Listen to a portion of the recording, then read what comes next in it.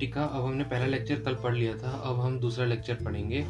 हमने पढ़ लिया था ये 2-3 थ्योरी हमने पढ़ रहे थे। कॉन्टिनेंटल ड्रिफ्ट थ्योरी पढ़ ली हमने, सी फ्लोर स्प्रेडिंग थ्योरी भी पढ़ ली, और कुछ अनआंसर्ड क्वेश्चन रह गए थे, वो हम आंसर करेंगे किससे, प्लेट टेक्टोनिक थ्योरी से। प्लेट टेक्टोनिक थ्योरी में कुछ अनआंसर्ड क्वेश्चन थे कि फोल्ड माउंटेन्स कैसे बनते हैं भाई, वो तो किसी थ्योरी ने बताया नहीं। अर्थक्वेक कैसे आता है भाई, ये तो हमें बताया नहीं। वॉल्केनिज्म कैसे आता है भाई, ये तो हमें बताया नहीं। तो ये हमारा आंसर होगा प्लेट टेक्टोनिक थ्योरी। ठीक है, प्लेट टेक्टोनिक थ्योरी थी वो 1960s में इमर्ज हुई, और ये 2 साइंटिफिक एविडेंस के बेसिस पे ये इमर्ज हुई, जो है एक सी फ्लोर स्प्रेडिंग, ठीक है, और पेलियोमैग्नेटिज्म। ठीक है, और ये सबसे लेटेस्ट थ्योरी है और ये मोस्ट एक्सेप्टेड थ्योरी है। इसके हिसाब से क्या होता है कि जो एथनोस्फीयर एक मोल्टेन सा था ना, याद आया कुछ आपको? एथनोस्फीयर वो एक मोल्टेन स्टेट होता है, वो उसके ऊपर फ्लोट कर रहा होता है लिथोस्फीयर। लिथोस्फीयर जो होता है वो कंटिन्यूअस नहीं होता है, वो एक ब्रोकन होता है। ठीक है, तो यही इसी को हम प्लेट कहते हैं। मतलब जेटी विल्सन ने प्लेट्स नाम दिया था। ठीक है, वो अराउंड 100 किलोमीटर तक के लिथोस्फीयर में होते हैं। क्या नाम है? JT Wilson. उनका 3 टाइप्स ऑफ प्लेट बोला उन्होंने, कि एक तो एंटायरली ओशियनिक प्लेट हो गई, या तो एक एंटायरली कॉन्टिनेंटल प्लेट हो गई, या फिर एक कॉन्टिनेंटल और ओशियनिक दोनों वाली हो गई। तो ऐसे टोटल 6 मेजर प्लेट हैं और 20 माइनर प्लेट है।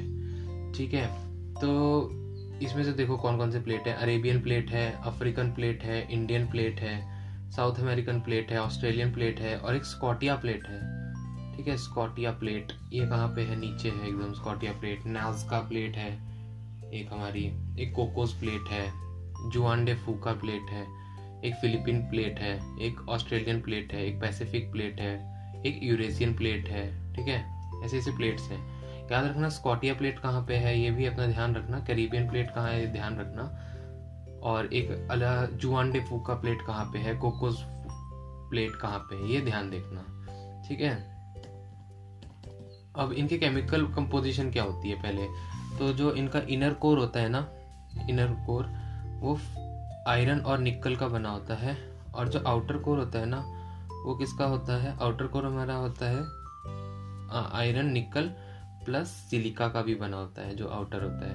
और जो मेंटल जो होता है ना, ठीक है, वो कैसा होता है? वो ओलिवाइन का बना होता है। ओशियंस किसका बना होता है? वो बसाल्ट का बना होता है। ठीक है, और जो कॉन्टिनेंट्स किसके बने होते हैं? कॉन्टिनेंट्स किसके? वो बने होते हैं ग्रेनाइट के एंड एंडेसाइट के। ग्रेनाइट एंड एंडेसाइट के ये 2 बने होते हैं। ठीक है, अब एक याद रखिए, अब याद देखते हैं, हम देखते हैं लोकेशन ऑफ रॉक्स क्या होती है।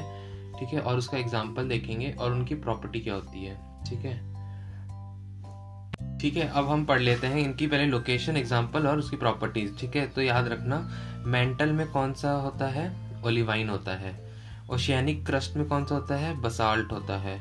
और कॉन्टिनेंटल क्रस्ट में 2 होते हैं, पहला हमारा एंडेसाइट और दूसरा वो ग्रेनाइट। मतलब कॉन्टिनेंटल क्रस्ट में एक एंडेसाइट होता है, कॉन्टिनेंटल क्रस्ट में ग्रेनाइट होता है। अब इनकी ना हम इनको जो पहला वाला जो होता है ना ओलिवाइन, वो सबसे हैवी होता है, और जो फिर ऐसे नीचे नीचे जाओ तो लाइट टेस्ट आ जाता है। तो जो ग्रेनाइट है ना वो सबसे लाइट टेस्ट है। कैसे याद करोगे? देखो जो बॉम्ब है ना, जो वो है ना हमारा ग्रेनाइट, मतलब ग्रेनाइट मतलब क्या होता है? ग्रेनेड। तो जो ग्रेनेड है ना ठुस ऐसे बस कमजोर होता है, उससे भी हमें खतरनाक वेपन्स है हमारे पास जिसका नाम है ओलिवाइड। अब ये ऐसा है नहीं, याद रख लो बस। जैसे ग्रेनेड होता है, एक ओलिवाइड होता है। ओलिवाइड मतलब बुड़ुम बुड़ुम बुड़ुम, वो बहुत ज्यादा होता है। ठीक है, तो ग्रेनेड जो ग्रेनाइट होता है ना वो सबसे कम होता है। और इनका जो ऊपर से याद रखना ओ बैग मतलब ओ से मतलब ओलिवाइन, बी से बसाल्ट, ए से एंडेसाइट और डी फॉर ग्रेनाइट। ठीक है, ये सबसे ओलिवाइन जो होता है वो हैवीएस्ट होता है, पर सबसे ज्यादा इसकी, और जब हैवी है तो बहुत जल्दी फिसलेगा ना, मोटा है तो हाईली फ्लूइड होगा। और जो ग्रेनाइट होता है वो लाइट होता है, तो फिर वो लीस्ट मोबाइल होता है। ठीक है, इसको तुम असेंडिंग ऑर्डर में कर लेना। ठीक है, तो burning and melting of rocks करते हैं तो ओलिवाइन बनता है, फिर उसके बाद बसाल्ट बनता है, फिर उसके बाद मोटे से पतले होते हैं ना, अगर किसी को जलाओ और मेल्ट करो फैट को तो मोटे से पतले होते हैं। तो ओलिवाइन को मेल्ट और बर्न करो तो बसाल्ट बनता है, बसाल्ट के बाद एंडेसाइट बनता है, एंडेसाइट के बाद ग्रेनाइट बनता है। ठीक है। प्लेट के भी इंटरेक्शन होते हैं, divergent boundary, convergent boundary and transverse boundary. ठीक है। अच्छा, अगर जैसे डाइवर्जेंट बाउंड्री बन रही हो, मतलब प्लेट जो है वो ऊपर से जो नीचे से ऐसे सर्कुलर हो रहा है, तो प्लेट उस तरफ जा रहे हैं ना, डाइवर्ज हो रहे हैं। तो अगर ये ओशियन के अंदर ये डाइवर्जेंट बाउंड्री बन रही है, तो इसका मतलब कि किसका फॉर्मेशन हो रहा है, मिड ओशियनिक रेंजेस का। कॉन्टिनेंट के अंदर नीचे अगर वो हो रहा है, डाइवर्जेंट बाउंड्री बन रहा है, तो किसका फॉर्मेशन हो सकता है, रिफ्ट वैली का फॉर्मेशन हो रहा होगा या फिर नेसेंट सी का फॉर्मेशन हो रहा होगा। ठीक है। लेकिन अब देखते हैं हम फेजेस क्या होते हैं डाइवर्जेंट कॉन्टिनेंटल क्रस्ट के। पहले रिफ्ट वैली बनेगा, रिफ्ट वैली बनने के बाद नेसेंट सी बनेगा, फिर ओशियन बन जाएगा। ठीक है। इसका रिफ्ट वैली का नेसेंट सी का एक एग्जांपल मैं बता देता हूँ। नेसेंट सी का एक एग्जांपल है रेड सी। ठीक है। रेड सी भी एक जो है वो नेसेंट सी है। तो ठीक है, अभी थोड़ा सा रिवर नाइल के बारे में हम पढ़ लेते हैं। जो रिवर नाइल है ना, वो कहाँ गिरती है, रेड सी में नहीं गिरती है, याद रखना। रिवर नाइल जो है ना वो रेड सी में नहीं गिरती है, वो गिरती है मेडिटेरियन सी में। ठीक है। और जो लेक विक्टोरिया था ना, जो इक्वेटर से पास होता है, हमने पढ़ा था इसके बारे में। लेक विक्टोरिया से वाइट नाइल रिवर आती है। क्यों वाइट क्यों निकलती है? क्योंकि देखो, जो विक्टोरिया, क्वीन विक्टोरिया थी, वो सफेद थी ना, तो इसलिए वो वाइट निकलती है। इथोपिया के लोग काले होते हैं ना, तो वहां से इथोपिया में एक लेक है, उसका नाम है ब्लू, वहां से निकलता है ब्लू नाइल रिवर। ये आगे चल के कौन से सूडान में मर्ज हो जाती हैं, ये मतलब वाइट और ब्लू मर्ज हो जाती हैं और सूडान में मर्ज होती हैं और फिर बन जाती है नाइल रिवर। ये इजिप्ट में फ्लो होती है और मेडिटेरियन सी में गिर जाती है। ठीक है। और ये ग्रैंड रेनेसा डैम बन रहा है कहाँ पे, इथियोपिया में। ठीक है। ये कौन से रिवर पे बन रहा है, बताओ जरा। इथोपिया में बन रहा है। कौन से रिवर पे? ब्लू नाइल, क्योंकि इथोपिया में ब्लू रिवर है ना, ब्लू नाइल रिवर।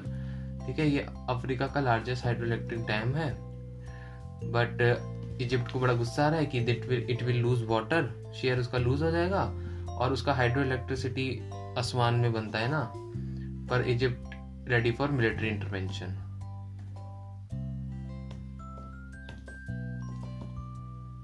ठीक है। अब हमने ये डाइवर्जेंट पढ़ लिया। अब हम कन्वर्जेंट प्लेट बाउंड्री पढ़ेंगे। इसमें क्या होता है, जब ओशियन प्लेट्स जो कन्वर्ज होती है तो बनता है आइलैंड आर्क, और जब ओशियन और कॉन्टिनेंटल क्रस्ट बनता है, कन्वर्ज होता है, तो वॉल्केनिक माउंटेन्स बनते हैं। और अगर जब कॉन्टिनेंटल होता है तो फोल्ड माउंटेन्स बनते हैं। ये जो आइलैंड आर्क जो बनता है वो ओशियन में, वो वोल्केनो भी वहाँ पे बहुत होता है और अर्थक्वेक भी वहाँ पे बहुत होता है। ये कहाँ पे पाए जाते हैं? जो साउथ ईस्ट एशिया के जो आइलैंड्स हैं वहाँ पे है, और जो इंडो ऑस्ट्रल प्लेट और यूरेशियन प्लेट के मूवमेंट से ये बने हैं। जैसे मैंने आपको बताया कि जैसे ओशियन और कॉन्टिनेंटल प्लेट का वो कन्वर्जेंस होता है तो क्या बनता है, वोल्केनो बनता है। ठीक है। तो इसका एग्जांपल्स हैं एंडेस, रॉकी और एटलस माउंटेन। ठीक है। एंडेस में कौन सा रॉक्स है? एंडेस में एंडेसाइट रॉक्स होते हैं, क्योंकि एंडेस तो एंडेसाइट रॉक्स, सिंपल। ठीक है। कॉमन सेंस लगाओ यार, वोल्केनो प्लस अर्थक्वेक। ठीक है। अपना वोल्केनो भी होता है इधर और अर्थक्वेक भी आता है।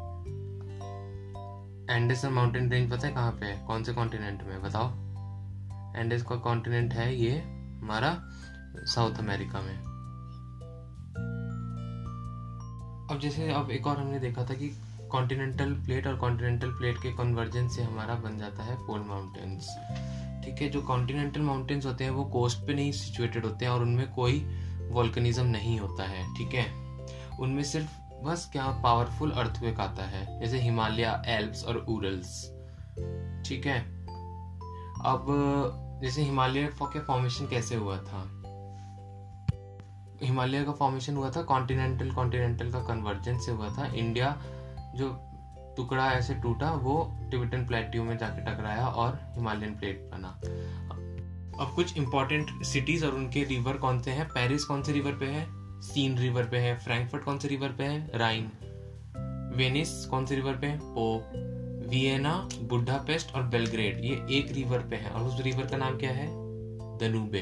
कौन कौन सी सिटीज के नाम बोले मैंने? वियना, बुडापेस्ट और बेलग्रेड। कीव कौन से रिवर पे है? डनाइस्टर। बर्लिन कौन से रिवर पे है? एल्बे। और वॉर्सो कौन से रिवर पे है? विस्टूला रिवर पे है।